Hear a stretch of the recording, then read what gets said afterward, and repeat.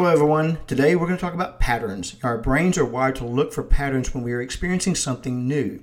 Familiarity makes us feel secure. We try to fit the experience into an already formed neural pathway. We do this in relationships too. We invite, usually unknowingly, the same type people into our lives. That person might look different from the rest, but their inner being, that's the same.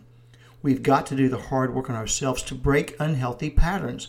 If this sounds familiar to you, it's my hope that you find the courage to change, and that is something to consider.